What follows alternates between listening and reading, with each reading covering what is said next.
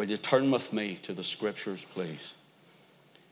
Turn with me to the book of Isaiah, chapter 59.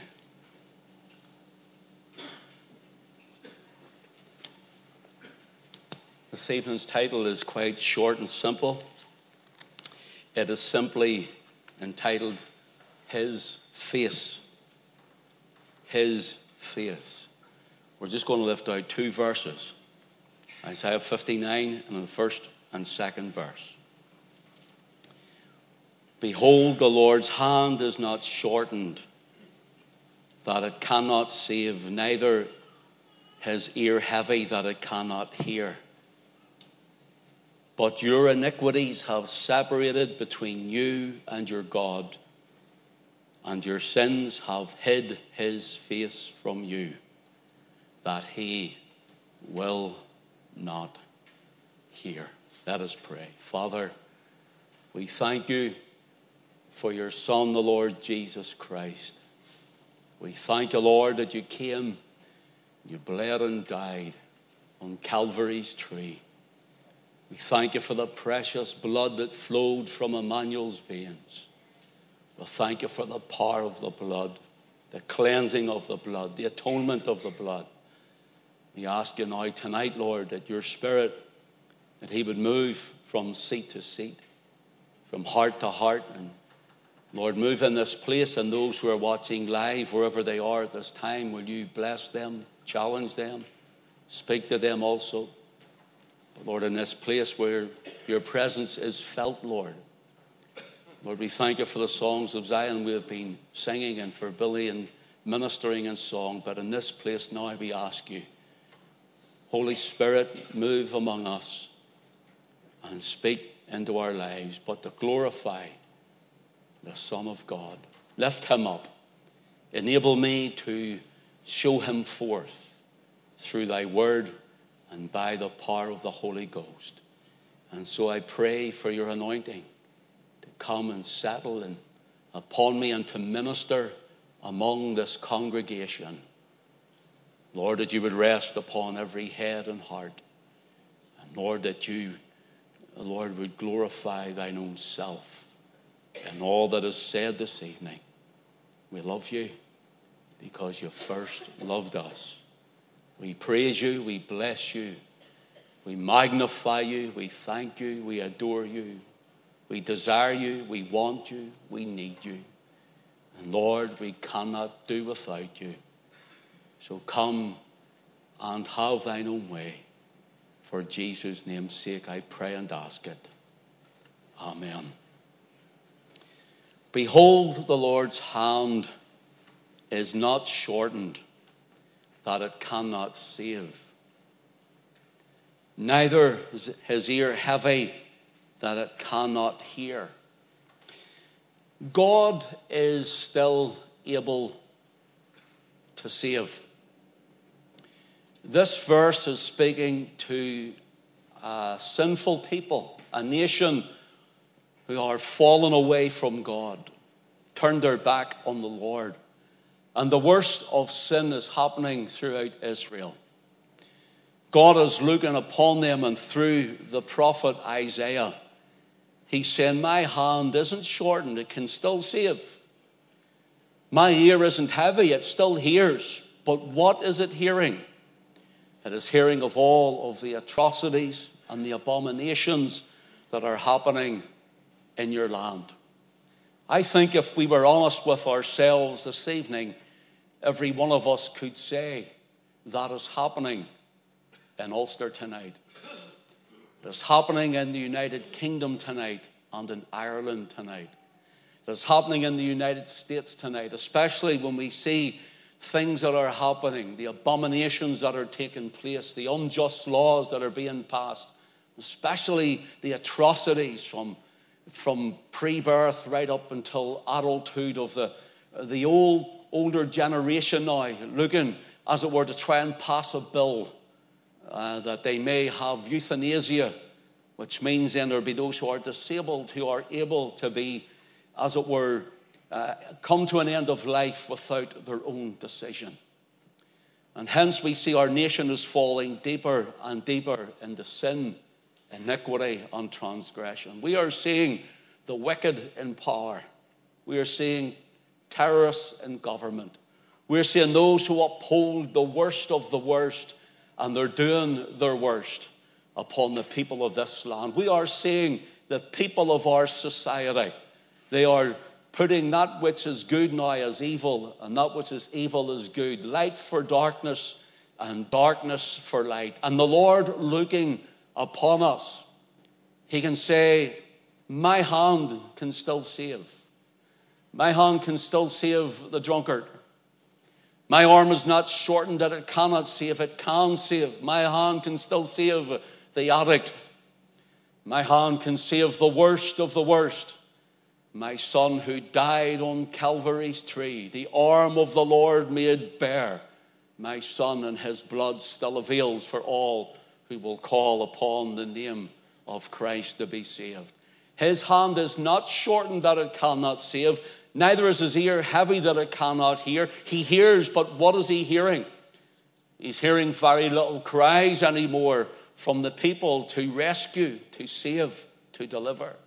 Even from many pulpits now are changing the word of God to suit themselves, where the gospel, that is the saving grace of our Lord Jesus Christ, the preaching of the blood and the book, is very little to none is it preached anymore in many, many pulpits. It's ear-tickling sermons. It's things to make you feel better. It's have a great day and 10 ways to have a blessed life and get rich quick and get it now and so forth and so forth. Thinking that is the blessing of the Lord. The greatest blessing of the Lord is when Christ enters the life of a man and a woman, and they are saved for time and eternity, sealed by the Spirit of adoption and washed in the blood of the Lamb.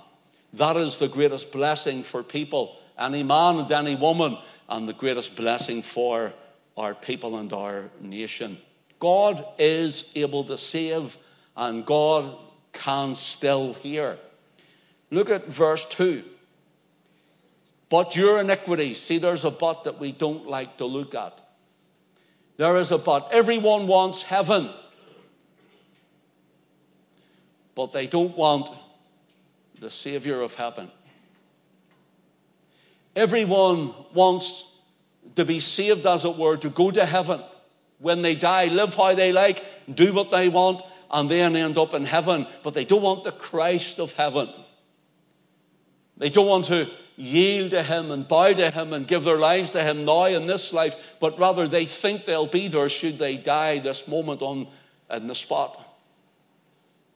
But your iniquities have separated between you and your God, and your sins. Notice the personal note, the personal tone, not only of the national sins that have happened in our land, but notice the personal tone to you tonight. But your sins, your iniquities, your sins have separated between you and your God, and your iniquities have separated between you and your God, and your sins have hid his face. Notice the words, his face. The hidden face of God. The hidden face. That he will not hear. Notice here the word iniquity. We want to look at it. It's the word avon. Avon. And it means perversity. Perversity. It also means depravity. In fact, it means to be morally evil in every way. God, looking at Israel, he sees their perversity. He sees what they were doing before his face. He sees the depravity of their human nature and their inability to save themselves nor even better themselves. They're worshipping other gods. They're going after idols. They're doing other things. And those who are higher in the higher echelons, as if you want the leaders of the day, are manipulating and controlling the masses, just like it's happening tonight. And God looks upon it and he sees the perversity. Sexual perversity. Spiritual perversity. physical perversity. Surely tonight we can look at our nation and see the perversity that is sexual, physical, and spiritual. Why is it, brothers and sisters, that men and women are willing to worship at the foot of everyone else and everything else, and they won't come to the one God who can save them and worship at the feet of Christ? We give them stadiums and it keeps them occupied. We give them electronic devices and it keeps us all looking at the screen, keeps us blinded from that which is going on in the world and in our nation, and we become so used to it, become programmed by what is going on. Did you know even last week? In fact, you wouldn't have known this. Maybe Andrew would know it. Last week, our 2 sermons on here last week, I wondered why there was very little views on them and nothing was happening, and we got a notification. Did you see that, Andrew, last week? Do you know who blocked our sermons worldwide last week? Disney. Disney Incorporated blocked our sermons last week. I wrote a wee letter into them, and they've taken it off from one of them. I don't know about the other one yet. So that's the power that Disney has, the abomination of it. That's what social media has. And that's what the news and the media has. And the sin and the iniquity of it. Imagine Disney, because we were singing hymns. Worldwide, we were blocked on social media because of it. And they told me why. Did you read that, Andrew?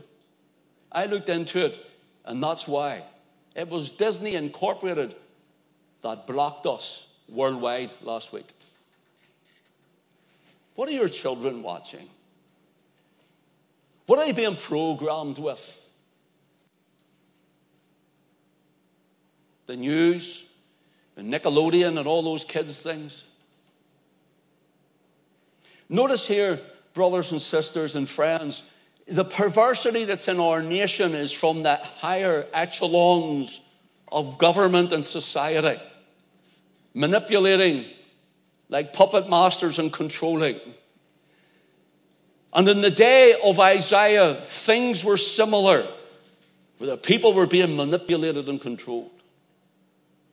But the Lord seen it, and the Lord said, I see your perversity, your iniquities.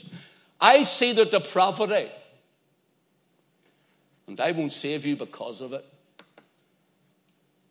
I want to see revival in our land. Yes, we all do.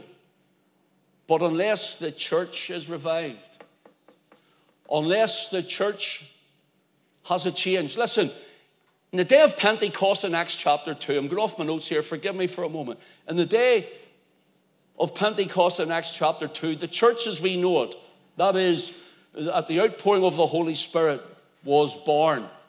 Now, there's the church in the wilderness, and this is a type. But the church as we know it was born in Acts chapter 2. It was formed, okay? Formed. And then by the time centuries come down, and when the papacy took over, then it became dark and deformed. Then the Reformation came and it became reformed. Do you know what it's being today? It's being conformed. Now it's being conformed. Paul tells us, be ye not conformed to this world. That's what the church says, is too conformed to the world. Afraid of what they'll say, afraid of what people will think, afraid of the governments and afraid of everything that's out there, all the news and the media and the newspapers and so on and so on. And they're afraid. And they're being conformed by what's out there is affecting the church, what's in here and what's in our hearts. And it says, be ye not conformed to this world, Paul tells us. Gives the idea of don't let the outside affect the inside. Basically, that's it in a nutshell. Don't let on the outside affect what God's doing on the inside. Be not conformed to this world. Listen, but be ye transformed by the renewing of your mind. And the thing about this is the church now is being conformed. And hence, they're practicing gay marriage. Hence, many churches are now hanging up the gay rainbow flag, the one that they have, not the rainbow God sent. And hence they're doing all manners of things, and they're excusing those who go to murder the baby in the womb.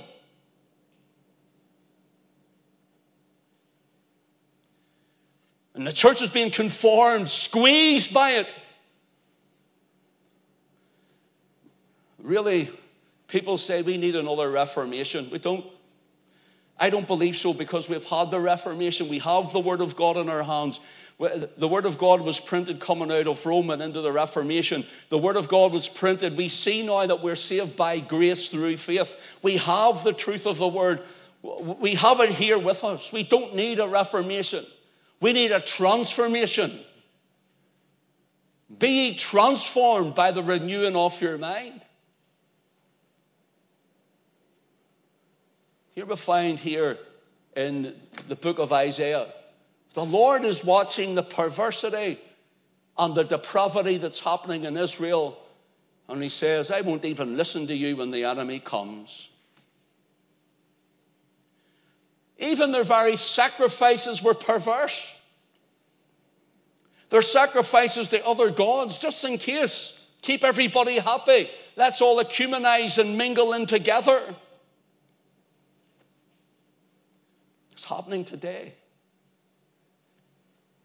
It's happening in our land. It's happening in our nation.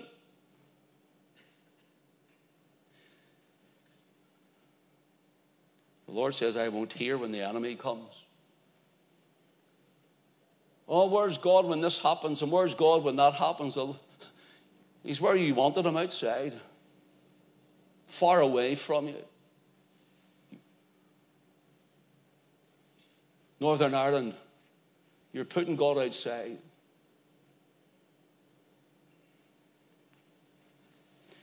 The Lord can hear what's in the secret places.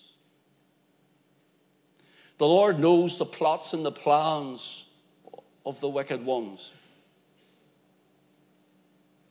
The Lord knows what the future entails and what the future will hold and how your future may be manipulated, believer.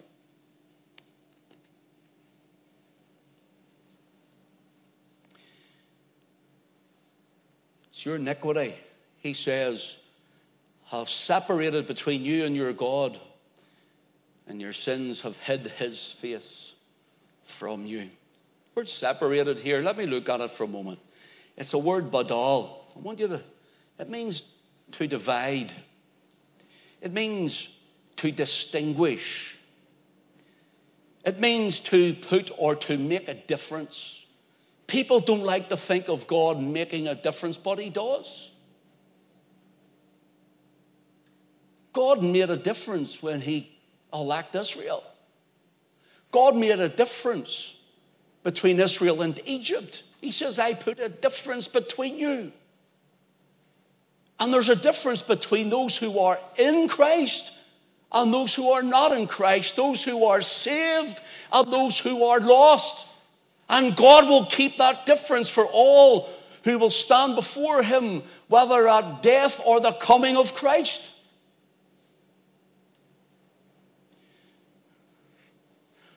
For example, in Genesis 1 and verse 4, it says, and God saw the light that it was good. Now take note, God saw the light that it was good, and God divided the light from the darkness.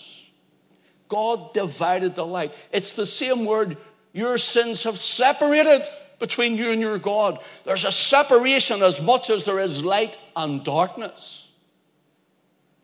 In Exodus 26 and verse 33, speaking of the tabernacle, listen to what it says, and thou shalt hang up the veil under the thatches, that thou mayest bring thither within the veil of the testimony, and the veil shall divide unto you between the holy place and the most holy. You have the outer court. Then you had a veil, and then behind it was the holy place. Then behind another veil was the Holy of Holies, or the most holy. And the Lord says, do you see this veil? This is divide even the priest from the high priest. This veil means that you can't go in there because my presence will be in there. Only the high priest once a year can go in there. And the veil, he says, will represent the separation between you and me. Between Adam and God. Adam's kind and the Almighty God. And the man and the woman outside of Christ are separated from God. If they die separated from God, they will spend eternity separated from God.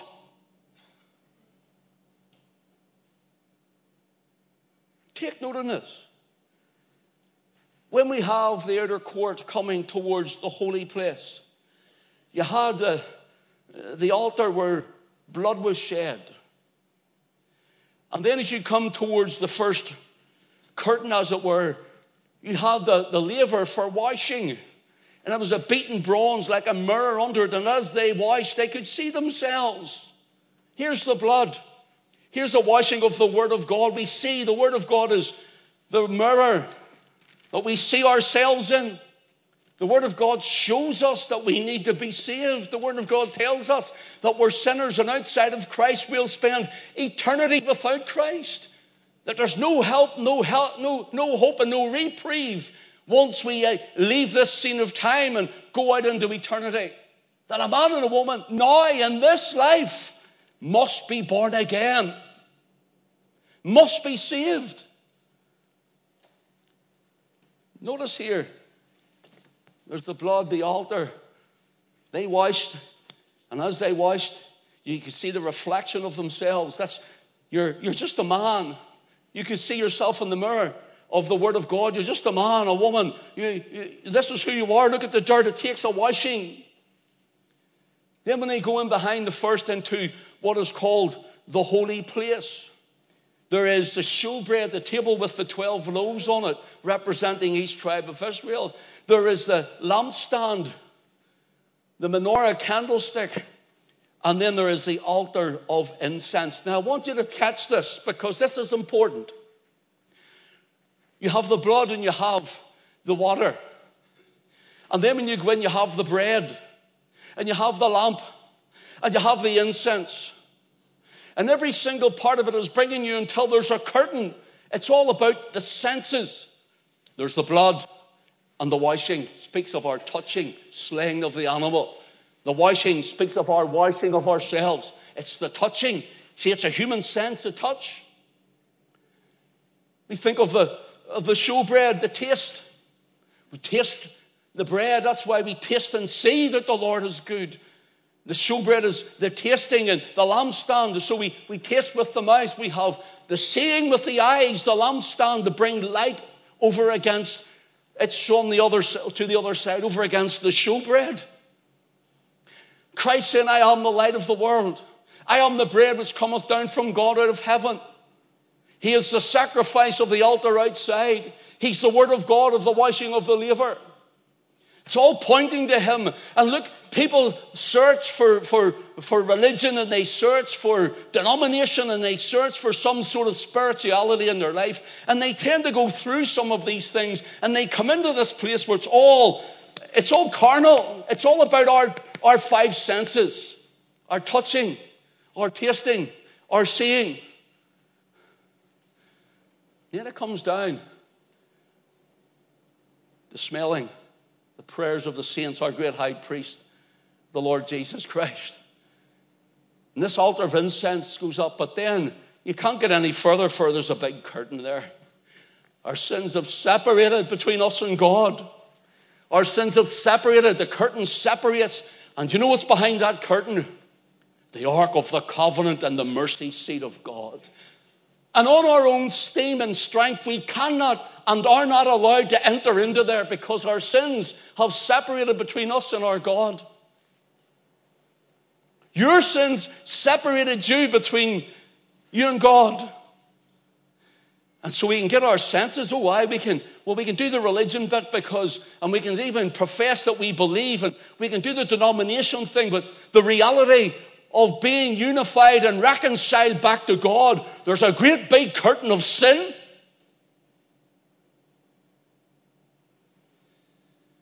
And that curtain of sin was rent when Christ died. When Christ was on the cross, the curtain was rent from the top to the bottom, that we could freely go into the presence of God, all who are Christ's, all to be saved. And the separation would be no more, but reconciled to God in Christ. But there's many, and they've got thus far, and the faith and the spiritual aspect of it was the Ark of the Covenant, the seventh piece, the Ark and the mercy seat, the sixth and the seventh piece of the furniture in the tabernacle. They all point to Christ. They all point to it. And can I ask you, are you still separated from God by your sin? Is there still a curtain between you and God, as it were?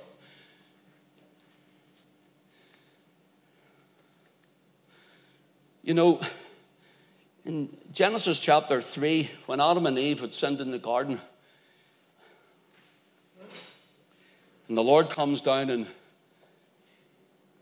Genesis 3 and verse 23, or 24, pardon me, listen to what it says. He's speaking to Adam, and it says, so he drove out the man. He drove Adam out of Eden. Get out. See the word drove? It's a word garash. That means to drive out. He drove him out. Adam, you've disobeyed me, you've sinned. And he drove him from his presence. He wasn't coming to talk to him anymore in the cool of the day. You know what it actually means? It's used as well for divorce. Check me out on it. The Lord says, see, between me and you, get out and don't come back. Get out and don't come back, he says.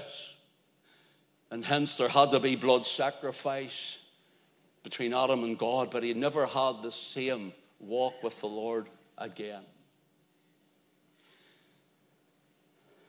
Adam's sin caused separation in Eden, yes. And Adam's sin caused separation from God. You know, in Ezekiel 14, in Ezekiel 28, in Isaiah 14, and in Revelation chapter 12, it talks about the fall of Lucifer out of heaven. He got kicked out of heaven for sin. He got kicked out of heaven for sin. Isaiah 14, Ezekiel 28, and Revelation chapter 12 all talk about him getting kicked out of heaven because he sinned. Now, I want to say this with reverence and respect to the Lord and to everyone, but think about it now. Think about this. If Satan got kicked out of heaven because of sin, or since he got kicked out of heaven because of sin, how can God let a man or a woman into heaven while in their sin? They're separated from each other. How can he? It's impossible, because God cannot abide sin. And so the man and the woman whose sins are not washed away by the blood of Christ, who are not trusting in him, they are separated forever from the Lord. And I say this with respect. If the Lord lets a man or a woman into heaven in their sin, he'll have to apologize to the devil.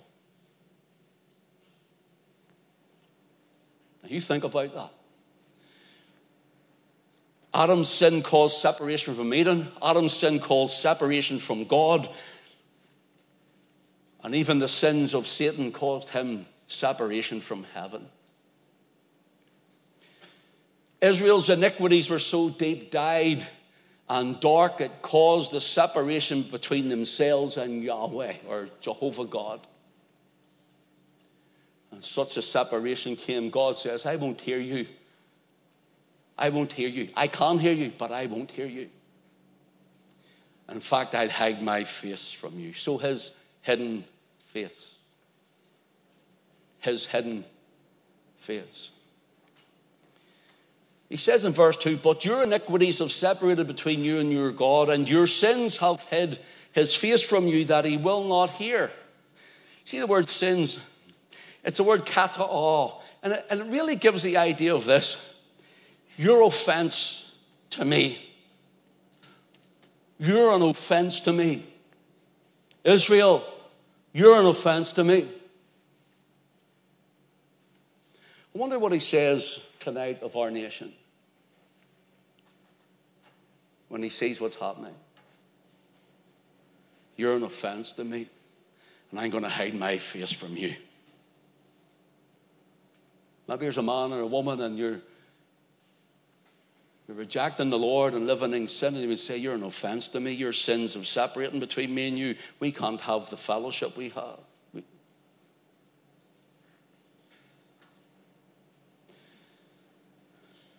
Sin must,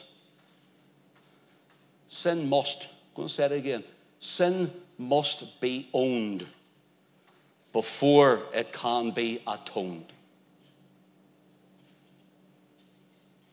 Sin must be owned before it can be atoned. Listen to the words of the Savior in Mark chapter 2, verse 17. They that are whole have no need of the physician, but they that are sick. I came not to call the righteous, but sinners to repentance. In other words, he's saying, I'm come to call you. If you say, I'm all right the way I am, I go to church. I'm all right the way I am. You know, I'm not a bad person. I'm all right. He's saying then, you're self-righteous then. I'm not calling you. But the one who says, Lord, save me, I'm a sinner. I'm a sinner. I can't save myself. Help me, Lord. He says, then I've come for you. It's you the Spirit is working on. It's you God the Holy Ghost is speaking to. It's you that God the Holy Spirit is quickening to be able to understand your need of Christ. It doesn't matter your background, your religious affiliation. It matters none of it, because there's none of this in heaven. You know what there is? There's the saved and the lost. Saved in heaven and the lost in hell. I'm told when the Titanic sank that on shore there was a board put up. It was divided down the middle by a line. And on the top it just said saved here. And on the other side it just said lost. And the name saved, lost down this side. There's no saved in Midland Fair. You were either saved or you were lost. You either were saved from the sea or you were lost and died in the sea. And it's the same with Christ. There's no sitting on the fence with Christ. He that is not for me is against me, he says. I don't really have any problem with Jesus himself, so I'll sit on the fence, you know. The devil owns the fence, friend. The devil owns the fence. You're either saved or you're lost. And Jesus came to save those who will cry for mercy, for it's on them the Spirit of God is moving and working. And you're the one whom the Father gave to his Son. Sin must be claimed before it can be cleansed. Sin must be claimed before it can be cleansed. Listen to John Owen, the Puritan. I thought this was brilliant. Custom of sinning takes away the sense of it. The course of sinning takes away the shame of it. Do you know why the world, do you know why our nation, do you know why the United Kingdom, do you know why it's getting worse? Do you know why these British Isles are getting worse? Because the custom of sinning has taken away the sense that we're even sinning. We get so used to it. The custom of sinning, it even just takes away that it's even happening anymore. Some of the things we see on our street, if you've seen them 10, 15, 20 years ago, there'd be an outcry. Some of the things that we hear that's happening on our news, there'd be an outcry. Who would have ever thought that our nation would have been locked down, masked up and shut up? Who would have thought that the gospel preachers would be arrested on the streets of Northern Ireland? Little evangelical Ulster? Who would have thought a simple phone call to say you've been hurt by something that somebody said My goodness, when I was growing up, I was hurt by something somebody said every day. People were saying all manner of things.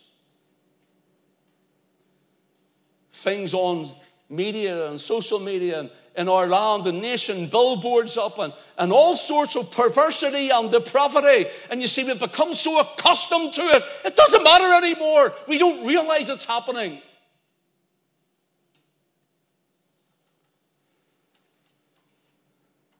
Even our children are growing up, our teenagers, and their ears have been softened and their eyes have become impure to the things they're seeing and hearing. They think it's normal.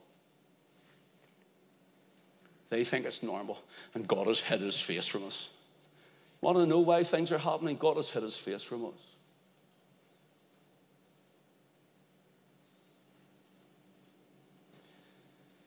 The custom of sinning takes away the sense of it. We've no sense of sin anymore. And the course of sinning takes away the shame of it. Listen, this is John Owen. What, 400, 500 years ago, writing this? What would he think if he arrived in the year 2022?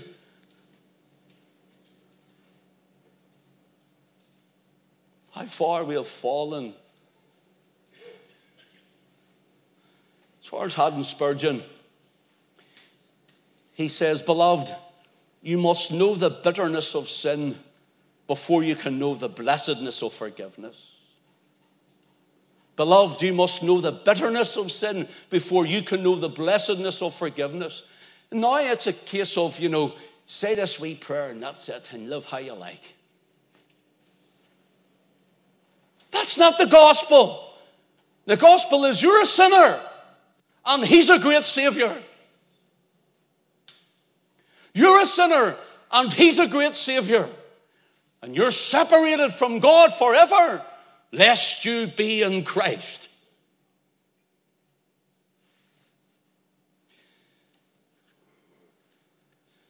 Beloved, you must know the bitterness of sin before you can know the blessedness of forgiveness. Listen, it is bitter.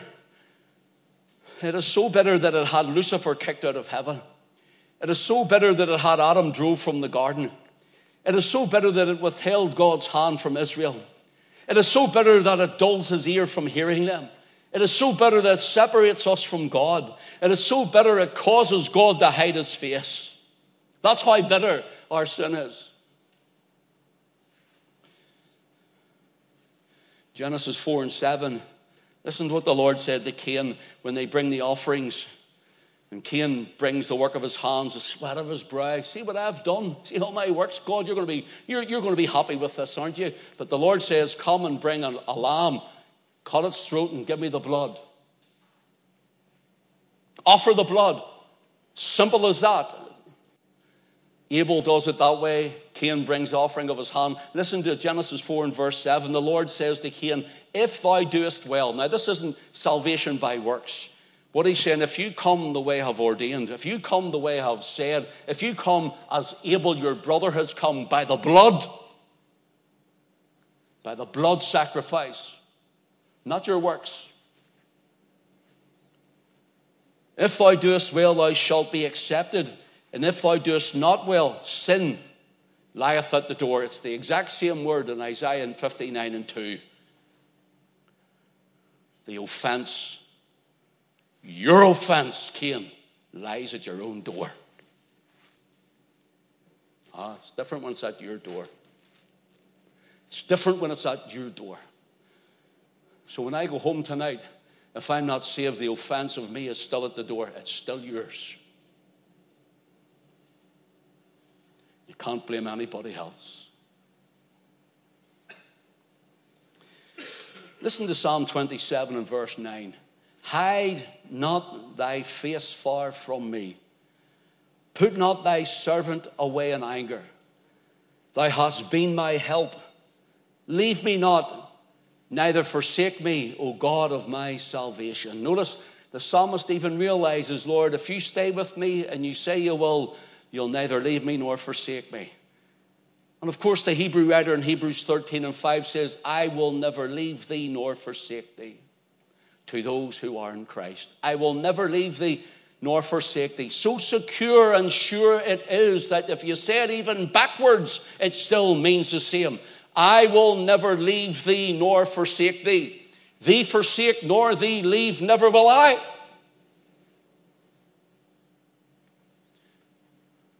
Reconciled to God in Christ.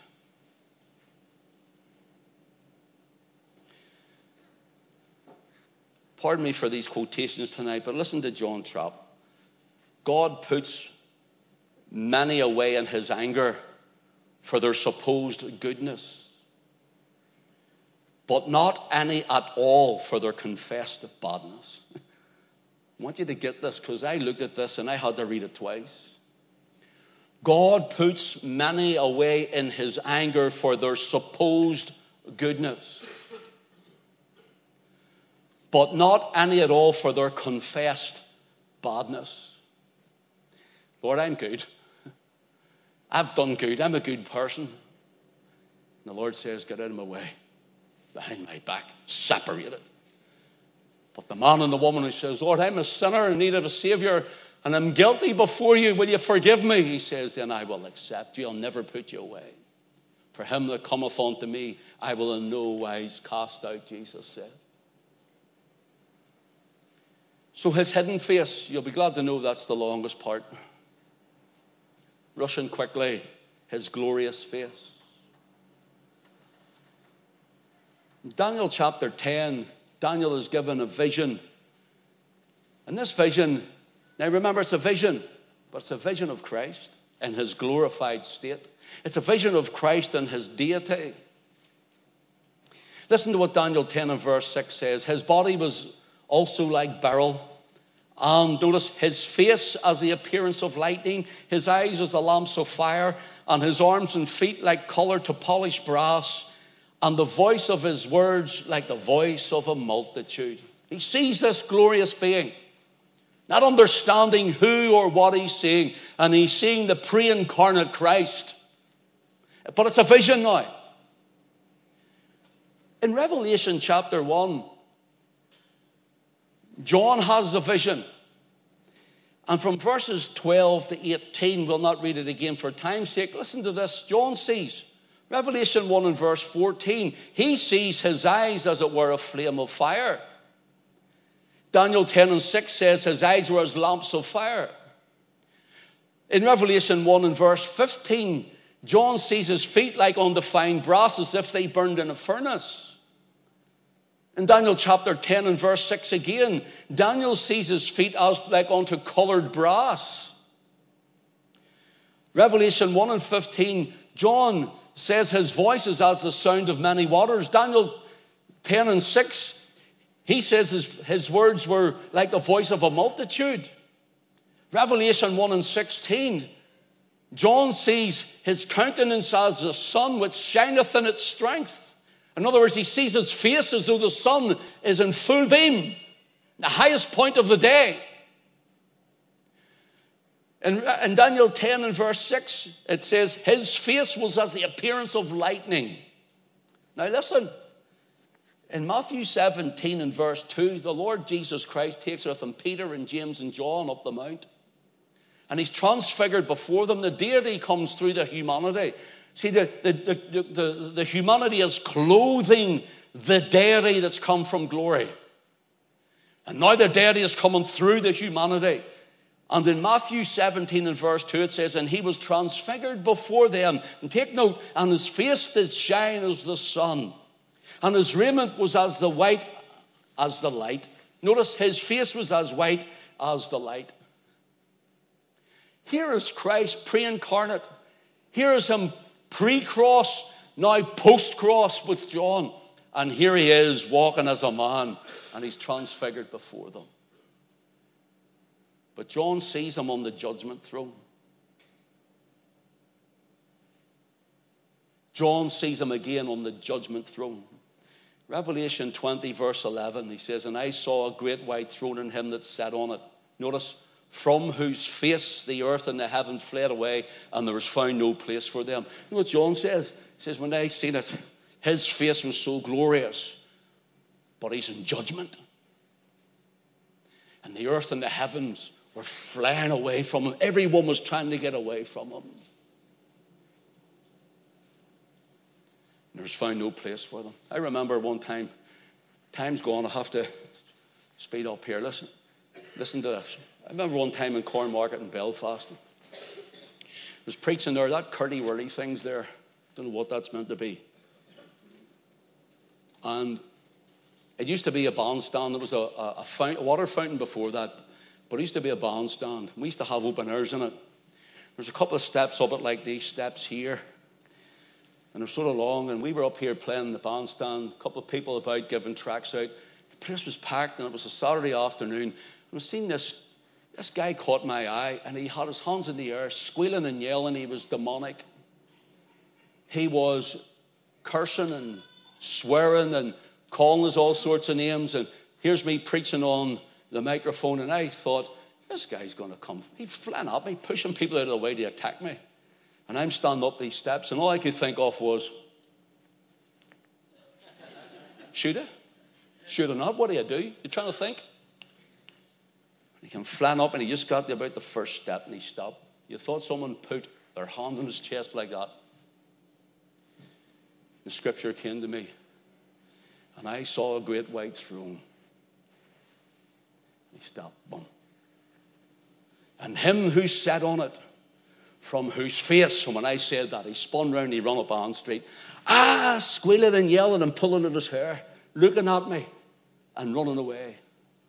From whose face the earth and the heavens fled away, I said, and there was found no place for him. And the devil took him away up Ann Street out of the road.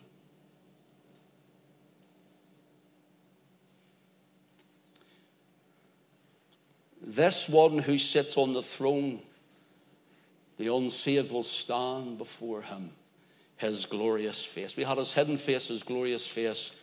We have his human face, and I haven't time to go through this. I haven't time to go through it because of about 2 pages on his human face. Snapshots of it. In 2 Corinthians chapter 4 and verse 6, listen to what Paul writes. For God, who commanded the light to shine out of darkness, hath shined in our hearts to give the light of the knowledge of the glory of God in the face of Jesus Christ. See the word there, for God who commanded the light. L-I-G-H-T. If you're taking notes, right, Phos. F-O-C-E. Phos. Phos.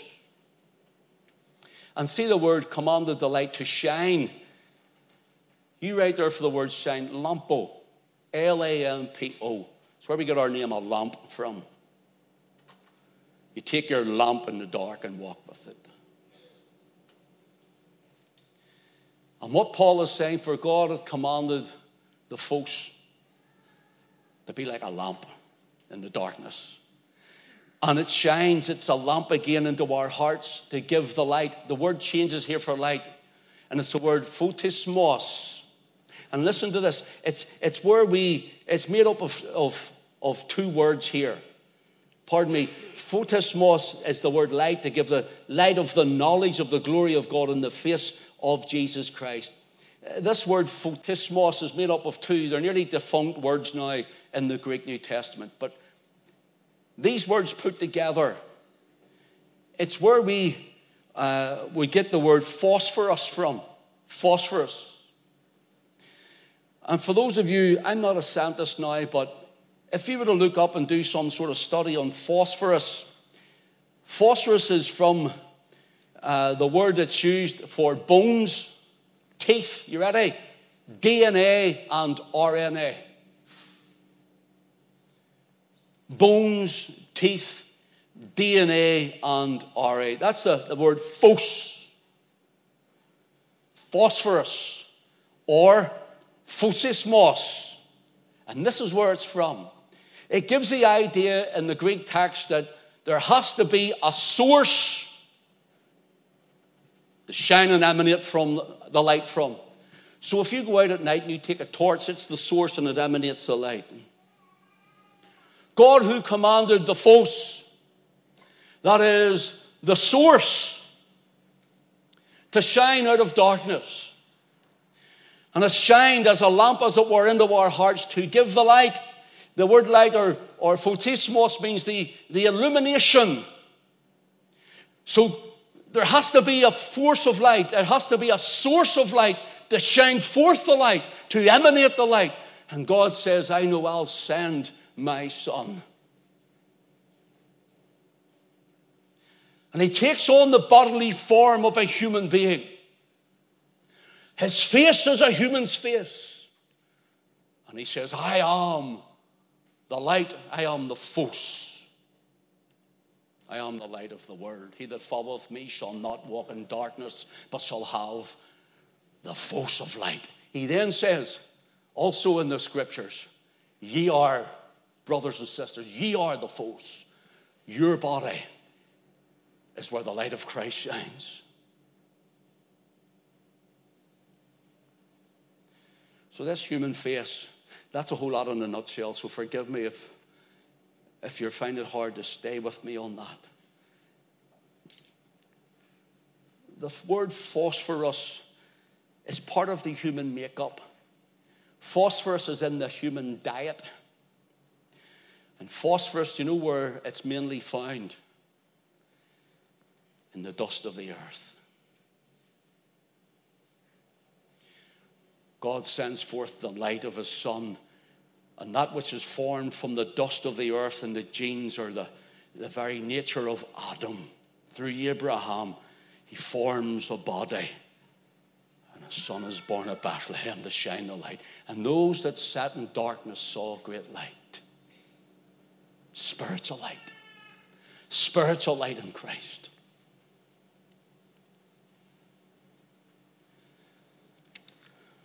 Says of his face, his human face, it came to pass, and the time has come that he should be received up. He steadfastly set his face. In other words, set, it means steeled. He steeled his face. His face went like steel, or his face went like flint. He wanted to go to Jerusalem to die for you, that you might be reconciled and not separated. Matthew 26 and verse 67, it says, of those who arrested him, they did spit in his face and buffeted him.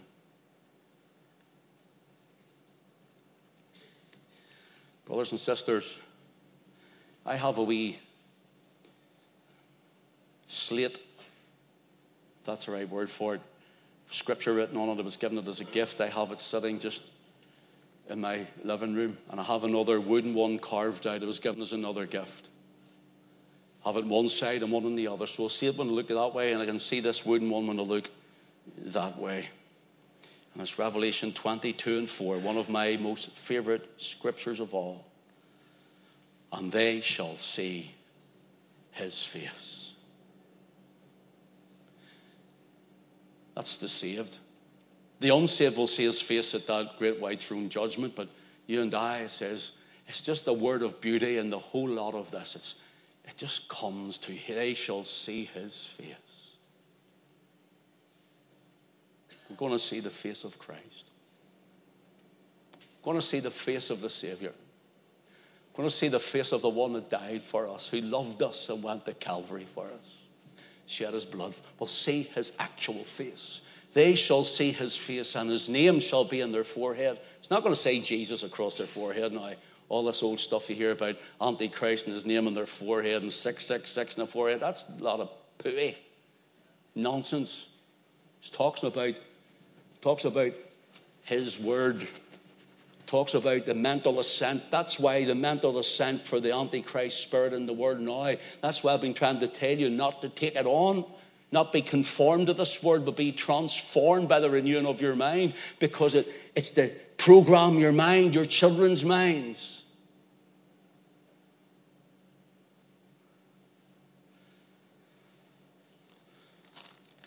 Finish with this. Matthew 26, verse 39 says, and he went a little further. This is in Gethsemane, and he fell on his face, his human face. He fell on his face. See, in the Greek text, it's what's known as an improper verb there. And it means he walked a little further from the disciples in the garden, and he fell down right onto his face. And he got up again, and he fell on his face. And he gets up again, and he falls again on his face.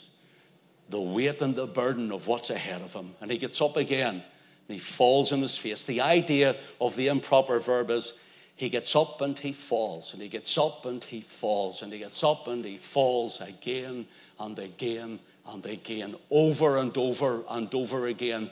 And he prays, "Oh, my Father, if it be possible, let this cup pass from me. Nevertheless, not as I will, but as thou wilt." He's falling on his face at the weight of it all. Over and over and over again. And man thinks he's going to enter into glory land by Cain's offering.